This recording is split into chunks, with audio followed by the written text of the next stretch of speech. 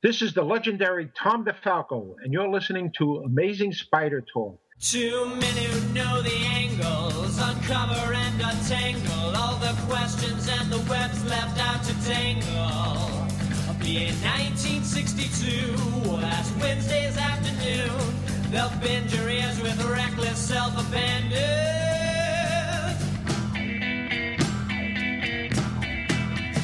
The Amazing Spider Talk.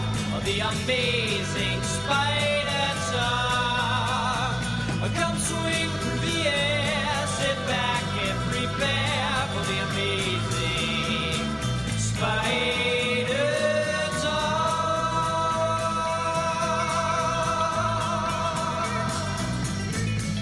Hello and welcome to the Amazing Spider Talk. My name is Dan Gavazdan, and I'm the founder and editor of SuperiorSpiderTalk.com.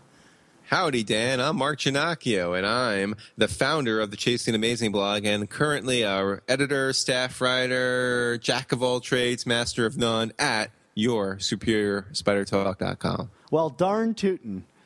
Woohoo! Thanks for joining us for a special episode, I guess Western style, of Amazing Spider Talk. We hope you enjoy this podcast and that it provides an intelligent conversation between two fans and collectors as we hope to look at the Spider-Man comic universe in a bit of a bigger picture. Yeah, what you don't know, Dan, is that the Flash Thompson has been replaced by the two-gun kid today.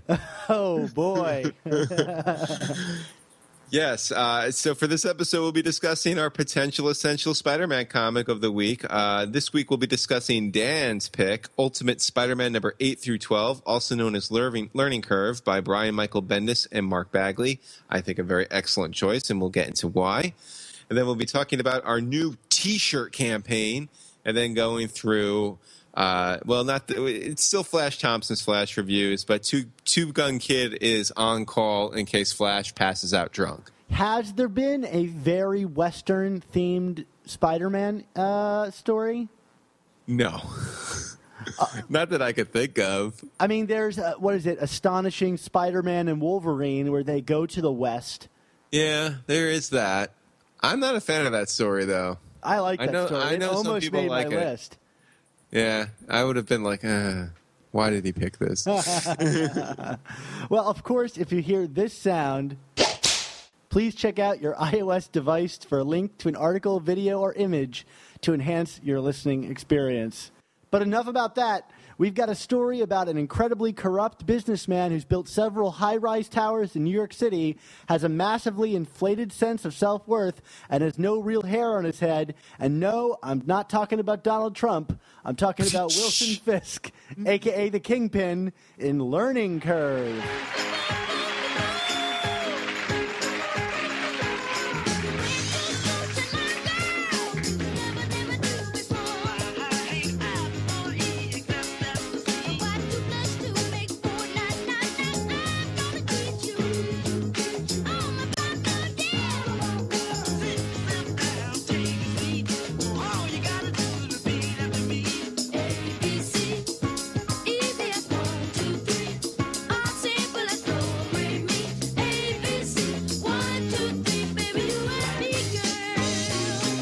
Dan, how can we go after an introduction like that? I don't know. I spent many minutes trying to come up with some kind of dig at Donald Trump. There you go. As is in fashion right now. Yeah, because, you're all scared of me because I'm classy. No, it wasn't Donald Trump. It was Donald the Inner Demon. Donald the Inner Demon. Maybe he'll do some Flash reviews with us later. Yeah. I would actually quite like that. Well, maybe for a future episode, I can see if I can get the Donald on. This is classy, or this is a moron. Yeah. But anyway, Dan, this is your pick. So, why is this an essential for you? Okay, so this is Ultimate Spider-Man number 8 through 12, and we're leaving off issue 13, which has often been clumped together with this story because we're going to probably be talking about that one in the future. Mark, is that correct? Which one again? 13? Yes. Yes. That's definitely going to come up in the future. But I think that's on one of our lists. I think you're right. And okay. So, we're going to be talking about this one, the Learning Curve issue, which is specifically the Kingpin and his enforcers and Electro fighting against Spider-Man, and all of Peter Parker's drama. Gosh, what is there to say about this issue? I have to admit first that I think I have read this story at least 50 times, which sounds crazy, but it came out when I was in high school, and I had the trade, and I used to just bring it with me to school every single day. My backpack would have like at least the first 6 trades of Ultimate Spider-Man in it, and I would just read them over and over again whenever I had any free time. And so this thing, I'm very intimate with this book. Like, I have intimate knowledge with this book. How about that? You didn't know it in the biblical sense, you're saying? No, I did not. Although, if you were to look at my trade, you might think I had, because pages are falling out of it, and it's just a disaster. Because the Donald would think that's an abomination. Yeah, he probably would. But yeah, but reading it again today was like reading it for the first time all over again, and maybe that's why I like this book so much. It's just got so much going on. You can never get tired of it. And to that point, I have to admit that this might be my favorite, like, just Spider-Man story. Not that it's like groundbreaking or a huge moment in the life of the character or anything like that, but it's just a very 100%, 150% quality Spider-Man being Spider-Man story. It has everything that I love about reading a Spider-Man story. It's got an A-list supporting cast, visual and verbal humor packed throughout, a flawed but optimistic hero, romance, rejection, Jameson smoking and being a jerk, which we love, heartbreak with Aunt May, a ruthless villain, and some of the best artistic depictions of Spider-Man ever. I mean, come on. If you told me that we could get more high school Peter Parker stories in this vein, and it meant getting rid of current Amazing Spider-Man stories and the history that was behind that character, man, I got to tell you, Mark, I think I would toss it all away in a heartbeat. This, to me, is like the essence of Spider-Man boiled into his story and the best of the promise that the Ultimate Universe offered. But, I mean, to say that implies that the Ultimate Universe was never this good ever again. But I kind of think that the series routinely operated at this level for a while. But this is the story that laid the foundation for that kind of storytelling. So to me, that's why this is essential. It's just, I mean, it's not even that like it's a big moment in Peter Parker's life. It's just great Spider-Man storytelling. But I mean, you know what, Dan? I mean, I think you might even be underselling it a bit by saying it's not a big moment, because I mean, I think what I love so much about this story, and if you couldn't tell, I agree wholeheartedly with your assessment of it. I think it definitely belongs on this list. Is, you know, this is how you tell, like, I don't want to say an origin story, but like a beginning of a hero's story without it devolving into an origin story. So, you know, with Marvel talking about, you know, with the reboot that they're going to do with Spidey being in the MCU, but it's not going to be an origin story. We're not going to get the spider bite. We're not going to get Uncle Ben's death. I mean, we're moving past that. To me, this is the kind of story that they would need to tell for that to be effective, because it's there is a freshness to it. You are learning about the character. I feel the character is learning about himself, his world, what is in it.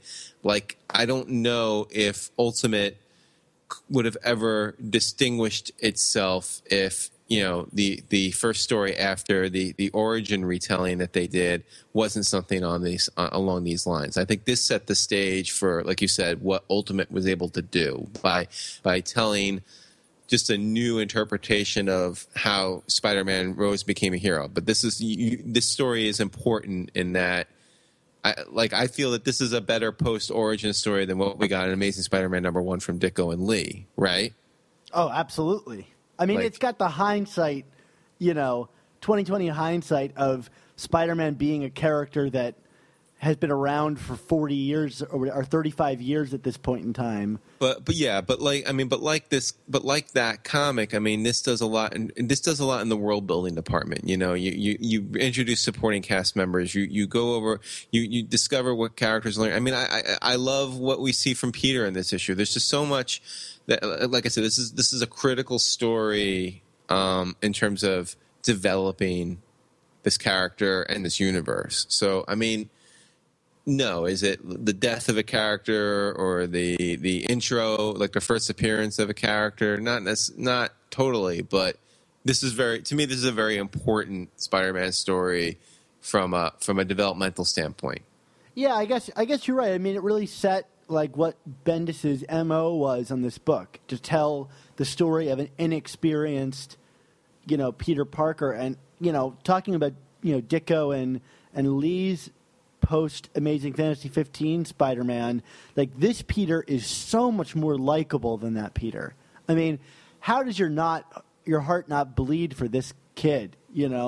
He's just such a likable guy who's trying to do everything right. And when I say, like, this has everything that I like about Spider-Man stories, I mean, it literally does. Like, future Spider-Man stories are like, any Spider-Man stories from any era would have, like, an issue devoted around how Peter missed a date with MJ.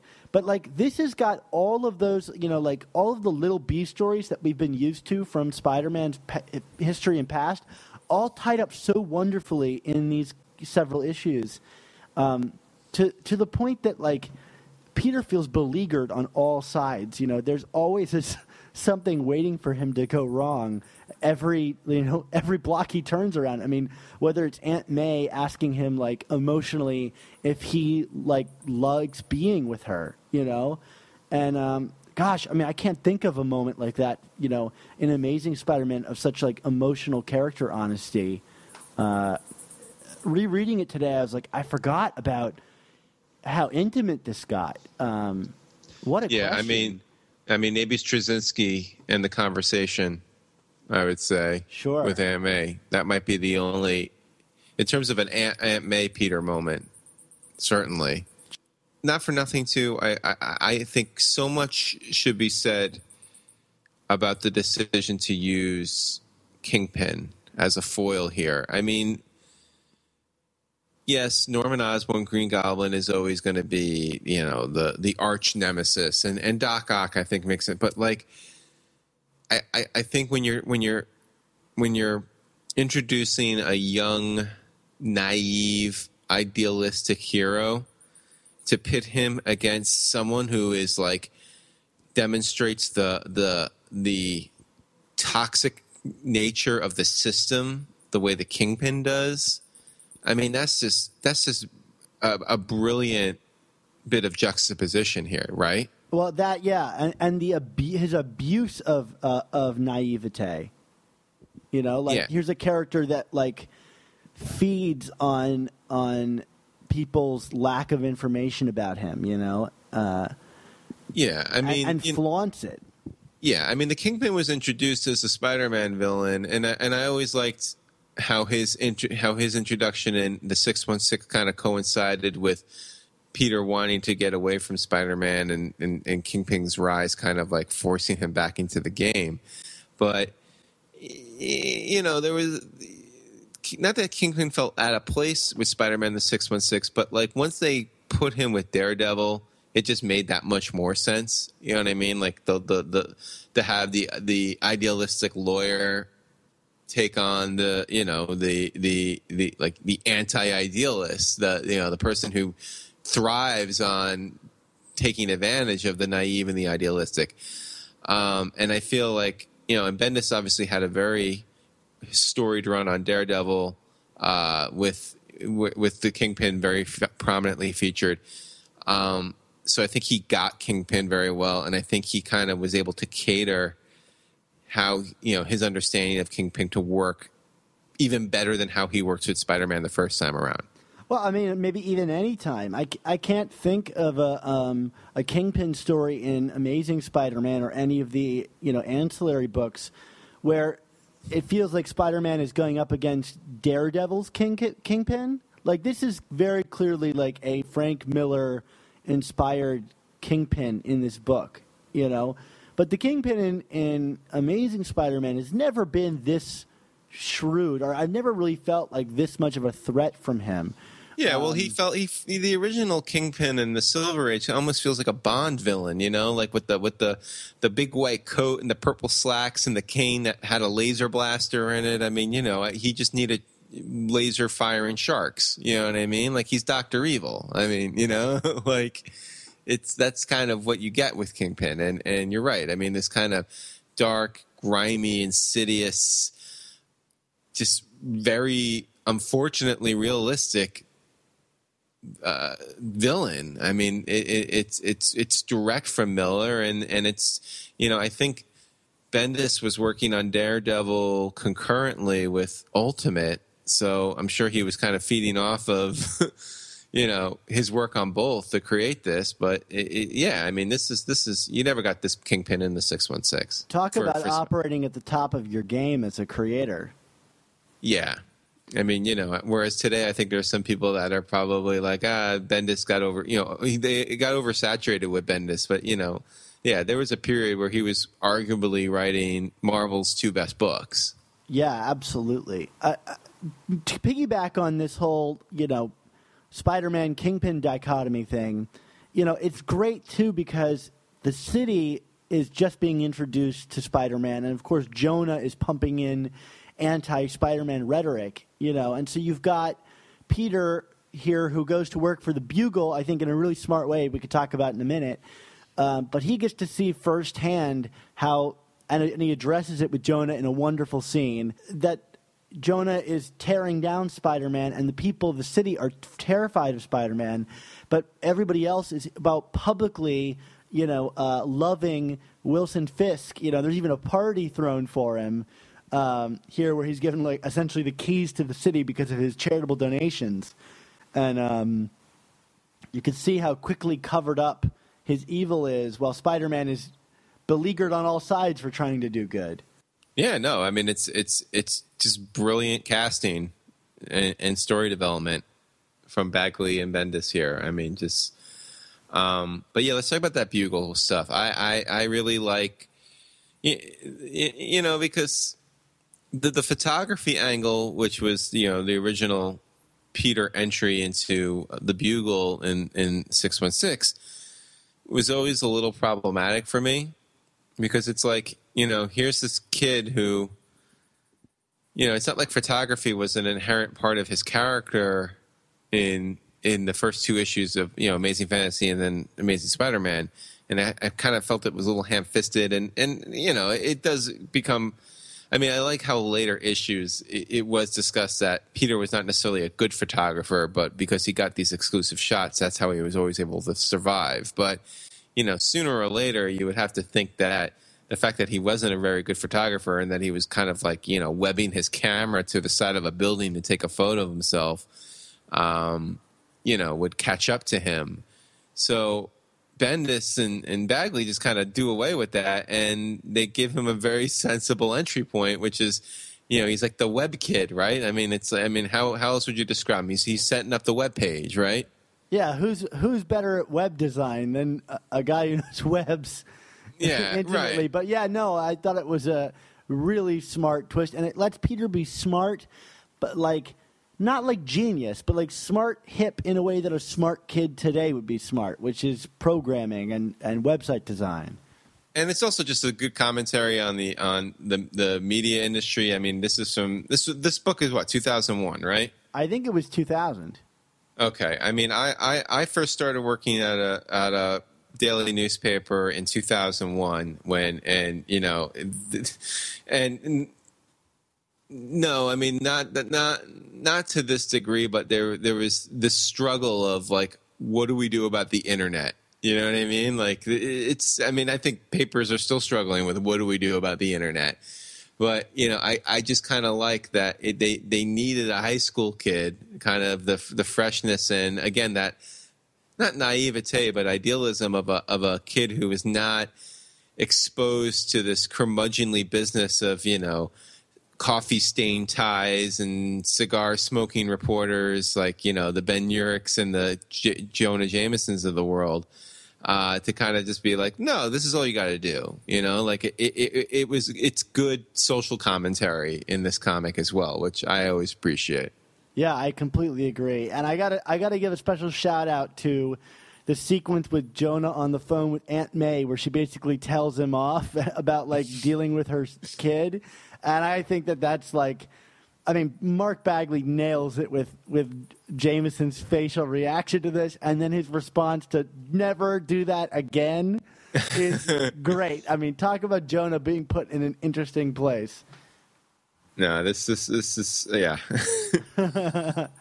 And there's that great like moment later on where Peter's like says to Jonah like, you can't smoke in here, you know, there's the no smoking sign on the wall, and it's like, this is who Jonah is. He will smoke all he wants in a no smoking zone. But all the same, like, I do feel that like this is a more rational version of Jonah. Yeah. He's not as cartoony as the original Jonah. Would you agree with that? Yeah, and it allows him to develop, you know, by the as the series goes on in really interesting ways, and also in ways that we never really fully got to see. There was a point where Jonah offered to finance Spider-Man if he were to like finish school with top grades and pay for his college, and I was like, what an interesting change in this relationship. And of course, Peter would go on to be murdered later, but a really interesting character moment for both Jonah and Peter there. Yeah, and a relationship that would never be in the 616 universe. No. I mean, even when they've attempted to do serious Jonah, but like it's you know, I do kind of like that they just, you know, I feel like in the 616 when Jonah is first introduced, I mean, it's like, you know, Ditko is kind of like, you know, Ditko is a strange dude, man. I shouldn't say he's a strange dude. He had very specific viewpoints, and I feel like Jonah was manifesting itself some way related to Ditko's philosophies, whereas I feel like this is kind of a more pared down, dialed up to maybe 8 or 9 on the crazy irrational scale instead of the permanent 11 that Jonah felt at during the Ditko Lee years. Well, he's also got, like, you know, good rationalizations for why he's going after Spider-Man. I mean, he's looking for a headline. I mean, this isn't a Jonah that runs the New York Times. He does the New York Post. Yes. Which I think is an important, whereas, like, you know, yeah, Jonah in 616, you know, he's got the TV spot and everything. He you know, it's like we're led to believe that he's more esteemed than what he is. You know what I mean? This is someone that probably people know is inflating things. But well, with a pizza company as successful as his, how could you not love him? This is true. Very, very true. So, I mean, you mentioned the great exchange with the phone call, but let's talk about some of the other humor of this storyline, Dan, because oh my goodness, this is such a funny story. Two things always jump out at me, and you know, I don't know what else we could say beyond these are just great moments. Well, first is the physical comedy of the outcome of Peter's first confrontation with Kingpin, which is him sliding down the outside of the glass of his tower like he's you know, he looks like a suction cupped ornament or something, right? And the people's reaction on the inside is great. It's so New York, like just looking up for a moment and then just continuing their conversation like nothing really bizarre didn't just happen.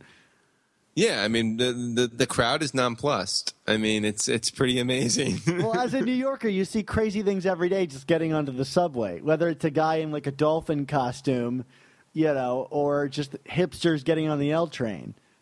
Yes. Or non-hipsters. No, I don't ride the L train. I'm not saying only hipsters ride the L train. I'm just saying there are a lot of weirdly dressed hipsters on the L train. Yes. So we have that, which is just great. Bagley is just on fire there. And then the other thing I always think of is the "You're So Fat" sequence. And it's so juvenile, but it's so great. The fact that he has, like, cards written out with "You're So Fat" jokes on them, I mean, that's priceless. Yeah, I mean, and in addition to being very funny, this to me is also it's another great example of how the power of hindsight coupled with Bendis's very smart decisions with Ultimate really made for something special, because we always kind of got this sense in 616 that Peter was a different person in costume, but this like really allows him to kind of break out from that kind of dorky, shy kid into this, wannabe stand-up comic. You know what I mean? And it's still dorky. I mean, half of his jokes are like references to like sci-fi movies. Right, but there's a brassiness and it's him coming out of his comfort zone. Like he would never do that to Flash as Peter. Yeah, it's his way of getting his anger out. I mean, like, you can tell he's furious at the Kingpin for what he's done. It's really great because he'll start a joke and he'll do those line of "you're so fat" jokes before then turning it around and shouting "murderer" at Kingpin. And you can see that those jokes are just laced with an anger that is coming out in, I guess, probably a healthier way. But he's still pinning him with a serious crime. Yeah, no, but it's a great sequence, and it's just great character stuff. All right, I feel like I'm talking too much. This is your story, Dan. What else you got? I don't know. I mean, I could talk about this forever. I mean, Electro is wonderful in this, and the world building of Ultimate is something that I still think is fantastic. Just the little, like, notes here and there that you get about like how the universe works and like where Electro is from.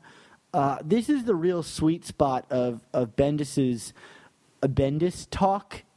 Mm-hmm. Like there's a whole sequence of this with the Enforcers talking about Mickey D's, and it could just be a throwaway jokey sequence about knocking up, or knocking over, I guess, a Mickey D's.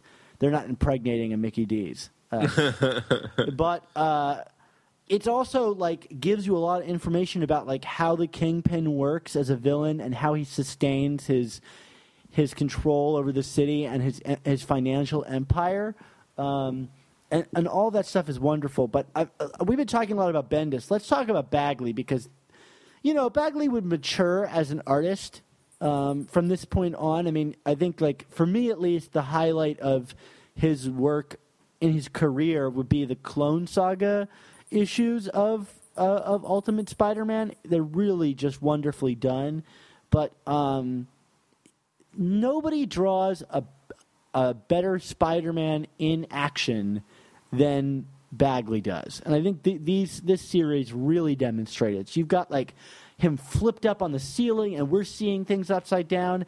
When he swings in, he always looks spider-like, and he's thin and agile. It's so fun to read. Yeah, no, absolutely. I mean, it's so funny. Like, before I read Ultimate, people would talk about Bagley and the pantheon of Spider-Man artists, and I was always like, well, I always liked his art in the 90s, but, kind of blind to the fact that he had this run on Ultimate.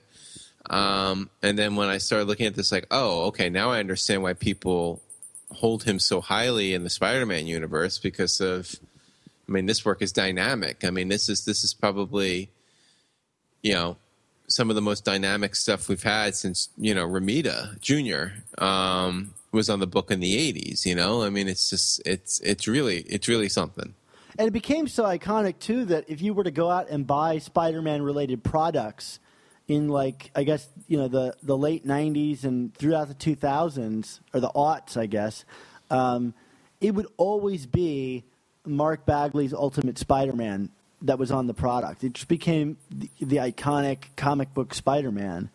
And I think, books like this are where it comes from. But there's also something about the action. And I talked about this on the Ultimate Spin podcast that I guest hosted on last week. That it's something that we've gotten away from, I think, in modern Spider-Man comics, is that Spider-Man, to me, a good Spider-Man fight focuses on the manipulation of Spider-Man's different powers and resources, be it the amount of webbing that he has left, or like how his spider sense is alerting him to danger. And I feel like Spider-Man today in comics we don't get really any of that. He's just like any other superhero in tights, with maybe a few hang-ups from his Peter Parker, I guess nebbishness or whatever. But this book is very clearly about, like, I have this much webbing and I need to be over here and flipping, and I'll kick this thing and it will shoot water at you. And to me, that was the fun of, like, the Ditko and Lee era books, because there was, like, almost too much reliance on how all of Spider-Man's devices worked. But it's something that I wish would come back into Spider-Man stories. How do you feel about that, Mark? Yeah, I mean, Dan, like, Spider-Man has always kind of been depicted as the underdog, and I think it's always good to kind of have that reminder of that, his powers are finite. He's not the Hulk, and he's smart, but he doesn't have, like, Reed Richards brains, and he doesn't have an unlimited supply technology like Iron Man seems to have. So yeah, to watch him be resourceful and kind of use outside the box methods to win, I mean, that to me, and that shows up, I think, in a lot of these essential stories we're talking, because I think that's when Spider-Man's at his very best. So I agree that it is something I feel we've gotten away from, and I think that's part of why some of these stories have suffered. I mean, we didn't get that kind of resourcefulness in Spider-Verse. He just kind of, got saved by Silk and then was surrounded by candles. Oh, boy, that panel will live in infamy. Yes. Do you have anything to say about the supporting cast of this book? Well, I think we talked about that in the beginning. I mean, this is to me, this is building out the universe, and I mean, like, I really like Ultimate Aunt May. I agree about Ultimate Jonah being a little dialed down. Ben Urich obviously being part of the Spider-Man universe is good for me. What else you thinking? Well, specifically related to his high school friends and how, like, the school element plays into this, of him having to attend class and stuff. When they talk about, like, the new Spider-Man movie being very, like, Breakfast Club inspired, I Right. really hope that they're looking at this, because I think it really handles his, like, schoolmates and what it would be like to be Spider-Man amongst, your teenage friends. We get the addition of Kong here, who we've never seen in a movie before, although we really Right. haven't seen much of Flash either. I hope they look to this for inspiration. Yeah, no, I agree with you on many counts. Well, I could talk about this all day, and that would mean breaking down every beat in this story. But instead, I think we should just end it by saying, if you haven't read it, or you haven't given early Ultimate Spider-Man a chance, because you're like, I guess a Spider-Man purist or whatever that means, like, I can't encourage you enough to go and check out these stories. Yeah, I agree with you. I mean, Dan, if it wasn't for Dan kind of being persistent with me, I don't know if I would have read these stories, and I would have been sorry if I didn't. So, listen to the man. What was your hesitation, if you don't mind me asking, to picking up Ultimate Spider-Man? It was kind of the purist thing, like you mentioned. I was kind of like, I'm reading, like, it's just an alternative story. They're reinventing the wheel, and the wheel is perfect as is. Why do I need to read this? Yeah, interesting. That was my attitude. It was just kind of like, whatever.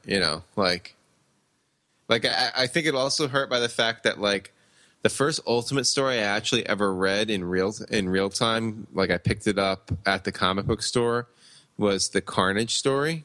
Oh, and that's a real weak one too. Yeah, and it's like, so they kill Gwen again, but they do it with Carnage and whatever.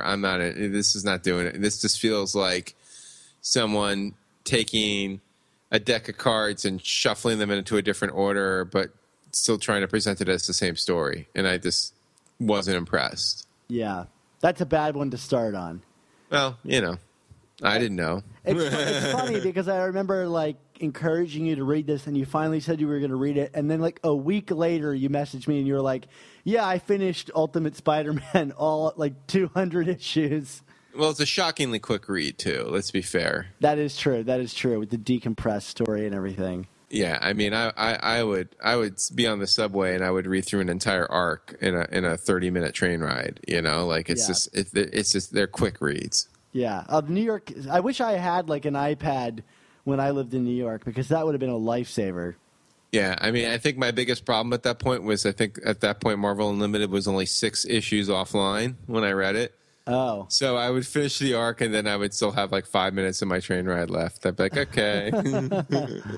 10 issues is enough now, I guess. Right, but I also remember like being somewhere, I think I was on vacation somewhere and I had Wi-Fi in the room and like I think like as my wife was getting ready in the morning, I would plow through 2 arcs and then I was...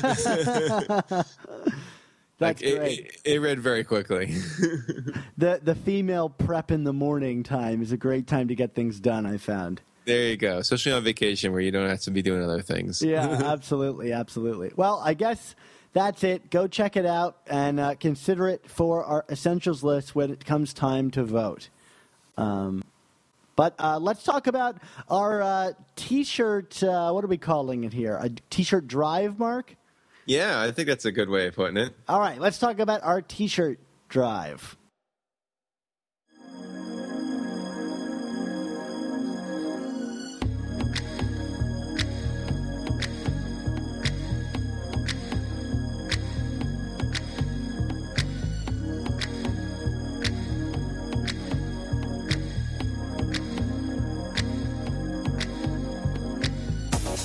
Strike a pose.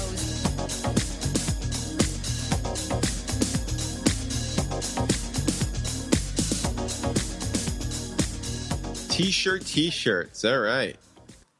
Well, Dan, last episode we talked about how you could be styling and profiling and representing the best Spider-Man podcast out there at the same time. So we'll repeat that. If you haven't yet, we need you to go online to Teespring and order one of these amazing Spider Talk T-shirts. Tell them about it, Dan.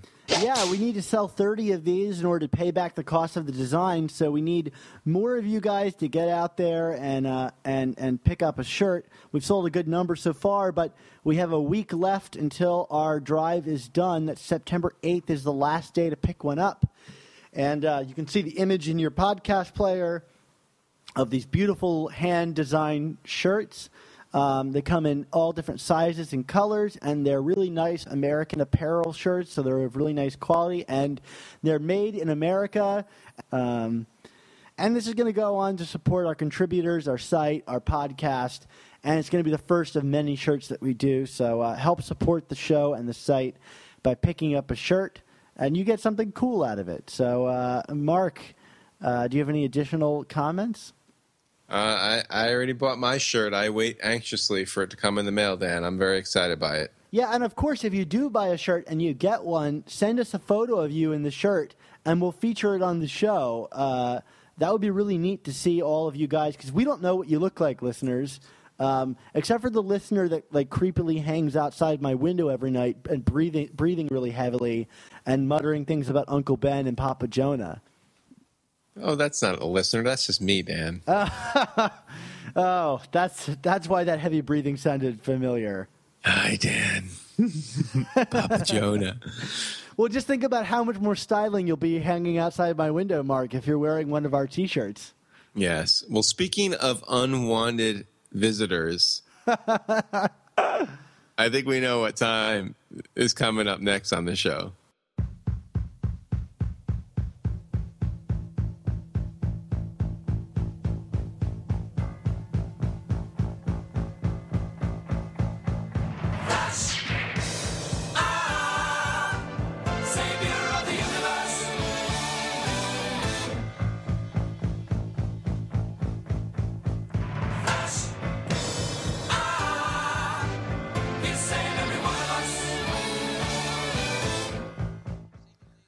Well, howdy, Dan. You know who this is? It's Flash Thompson, everybody's favorite. Nah, it's a two-gun kid. Yeehaw! Oh, darn, you fooled me. Moron. I thought there was a little bit of twang in that voice this time. Oh, you really thought it was the two-gun kid? You're stupider than I thought you were. You're stupider than you sound on this little podcast thingy, Dan. Oh, boy. Well, I have been called stupid sounding before. So I want to know why you had me on back-to-back episodes, and then the most recent one, you didn't have me on again, and now you have me back. What's going on? I thought I was a weekly contributor at this point. I thought I was going to benefit from these T-shirt sales. Well, you could still benefit from the sales, Flash, but we had a bit of a crazy schedule. Although I have to ask you, Flash, did you buy a T-shirt yet? Well, considering all the money I earned just goes, to my other habits, which we shall remain nameless. Glug, glug. Wink, wink. Yes, I bought a T-shirt with the money I actually spent on a bottle of vodka last night. Just think about it, though, Flash. You could be repping us on the sport field in all of your glory. Those days are behind me. Most of the football I play now is of the fantasy variety, as in, I'm always the girl's fantasy. Am I right? Yes. You're right. All right. So, Flash reviews. We're going to do this. I'm back on the show. You're going to make some joke about me falling asleep at the microphone. I've been listening. I know what you're up to, Dan. All right, Steve Buscemi. I'm not a fan. So, Steve, we're going back to that. Well, the jerk store called, and they're running out of you. Yeah, well, I slept with your wife. You slept with Liz Allen? Or Shashan? Or were you ever officially married? Or Betty Brant? Leeds? The Third? Esquire? All right, Dan. Well, enough about my love life. I'm going to turn the microphone back over to Mark. And I'm back. I got another soliloquy from Flash about his love life. Oh, you mean all the love lost and never wases? Yeah. I mean, you can. It's certainly a number, but it doesn't mean that anything substantial happened with that number. It's a crooked number, but mainly because he's crooked.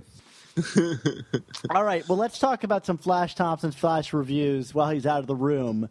And we're going to start off with Secret Wars number 5. So do you want me to count you in here, Mark? Yeah, before we go, Dan, just to remind everyone who may not be aware of what that drunken jerk on the phone actually means, on the microphone means, these Flash reviews, they are 60-second reviews of all the B-books. We will time them, so this is very official. So, yes, Dan, why don't you count me in? 3, 2, 1. All right, so after building things to a casually filled pitch in the last issue, the creators take a dramatic step back in offering a character-centric piece on Doom. It was a good issue. I love character work as much as the next guy, but too much happened in the prior 4 issues to take a step back like this, which is a little disappointing. There's a whole world out there, and the creative team needs to be exploring it at this point. What happened to the heroes or the Cabal?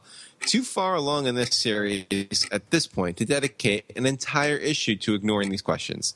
So yes, I liked it, but the prior 4 issues raised the bar so much for Secret Wars. This is one of those by comparison, and maybe I want to be a little arbitrary too, Dan. I'm going to call this one Puny Parker. All right, Mark. Why don't you count me in? All right, I'm going to count you in at 3, 2, 1.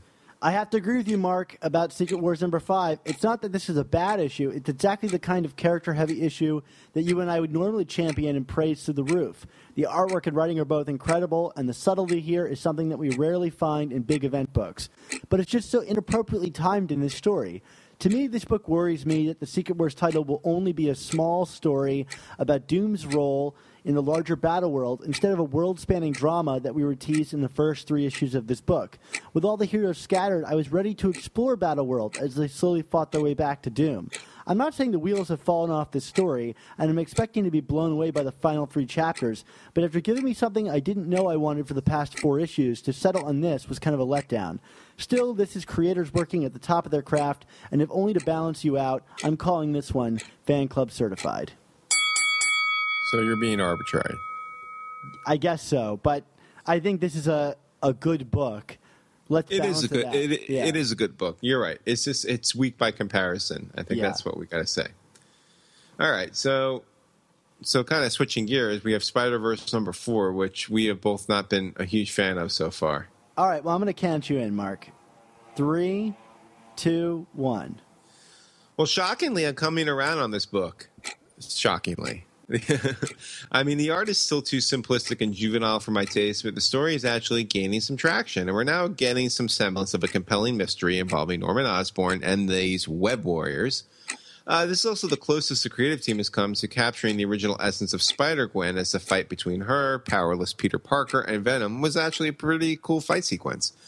The Spider-Ham stuff is still a little grown-worthy, and I'm thinking more and more there should be a moratorium on using the character because I just don't think creators seem to understand that less is more with such a satirical, over-the-top character. But that aside, I'm legitimately interested in how this series is going to wrap up, whether or not Norman will succeed, and how Gwen is going to stop him. So, Dan, for the first time in 4 issues, I'm saying fan club certified.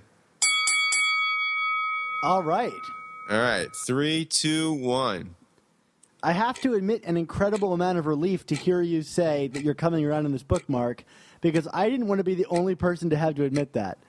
Sure, it still has its problems, and I think that telling the story in such a backloaded way was not the smartest way of hooking readers and asking them to invest in this story, world, or characters. But now that it's coming together, I think the art and writing have both found their voices and found a way to work together that made for a fun and compelling read. Is this book going to make a splash as anything other than a fun diversion? Probably not. But the characters are well defined, and there's a compelling conflict brewing, especially with the appearance of Peter, that I'm really reasonably invested in figuring out how it all ends. So, yeah, surprisingly, I'm giving this one a fan club certified too.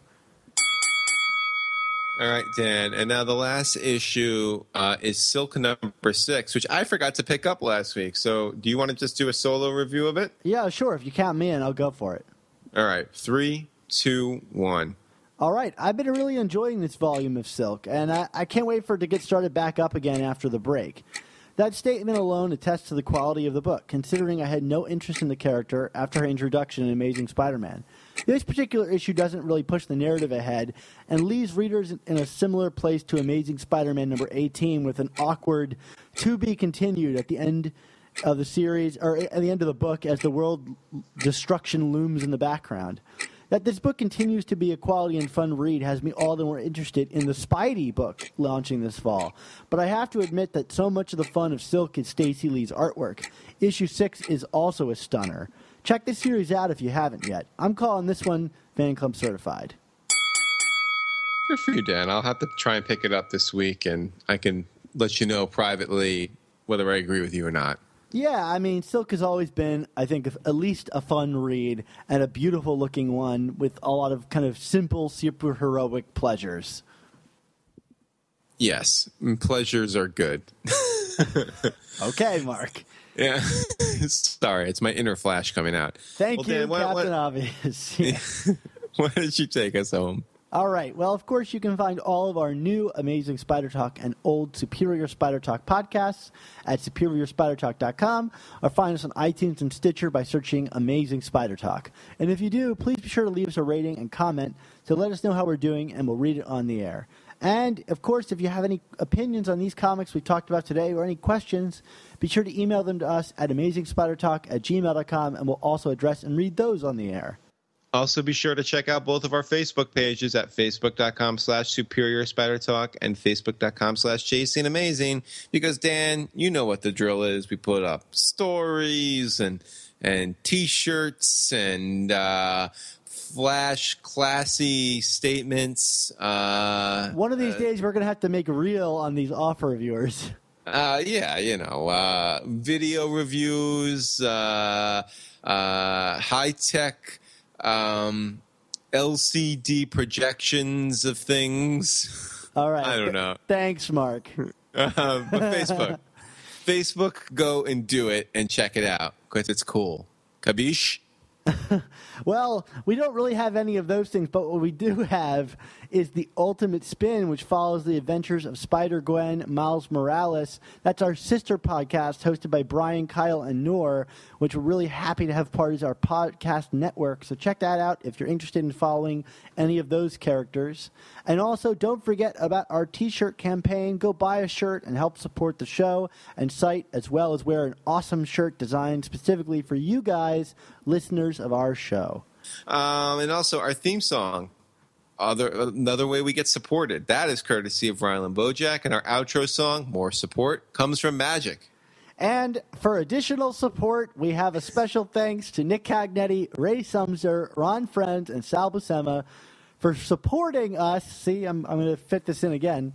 For our show's awesome artwork, which I think showcases Spider-Man supporting other people. Mark, if listeners want to support you, where can they find you online?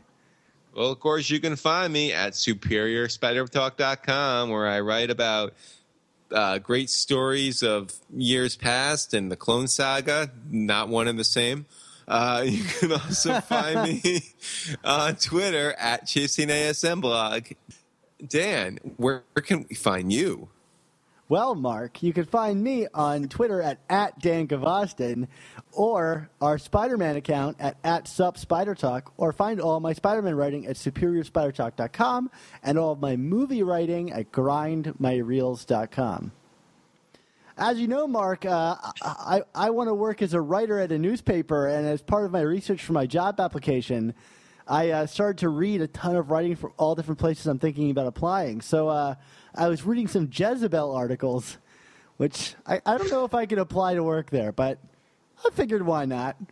And I came across an embarrassing piece about your Uncle Ben. It turns out he was involved in some mob activity years ago, which Jezebel was covering for some reason, when he was a much younger man. Do you know anything about this? I thought you were going to tell me that he showed up in some database of men. That would make more sense for this story. Yeah, well, you know, that might have made more sense, but I know what you're talking about. All right, you're talking about Uncle Ben and the mob ties. Okay, let's be clear about something. When my Uncle Ben was younger, he worked at a local haberdashery on the Lower East Side. And, you know, like it sold fine men's attire. And, you know, one of the things he specialized in was actually handcrafting bow ties. And, you know, one day this very large man, bald head, big white coat, purple pants, a cane, that looked mysteriously like a laser beam, walked into the store and said, I need one of your bow ties, young chap. So, I mean, you know, this was his livelihood. What was he going to do? Not do this? And then, you know, of course, you know, gotcha journalism. You know, he made this monster. You know, gotcha journalism. He made this mobster tie, and, you know, Jezebel was like all up in his stuff. Like, oh, look at this mob ties. And Ben was just so embarrassed by it. And he was just like, oh, man, now they're going to think that I make ties just for the mafia. But when they really should know is that with great podcasts must also come Amazing Spider Talk. Don't miss the next installment.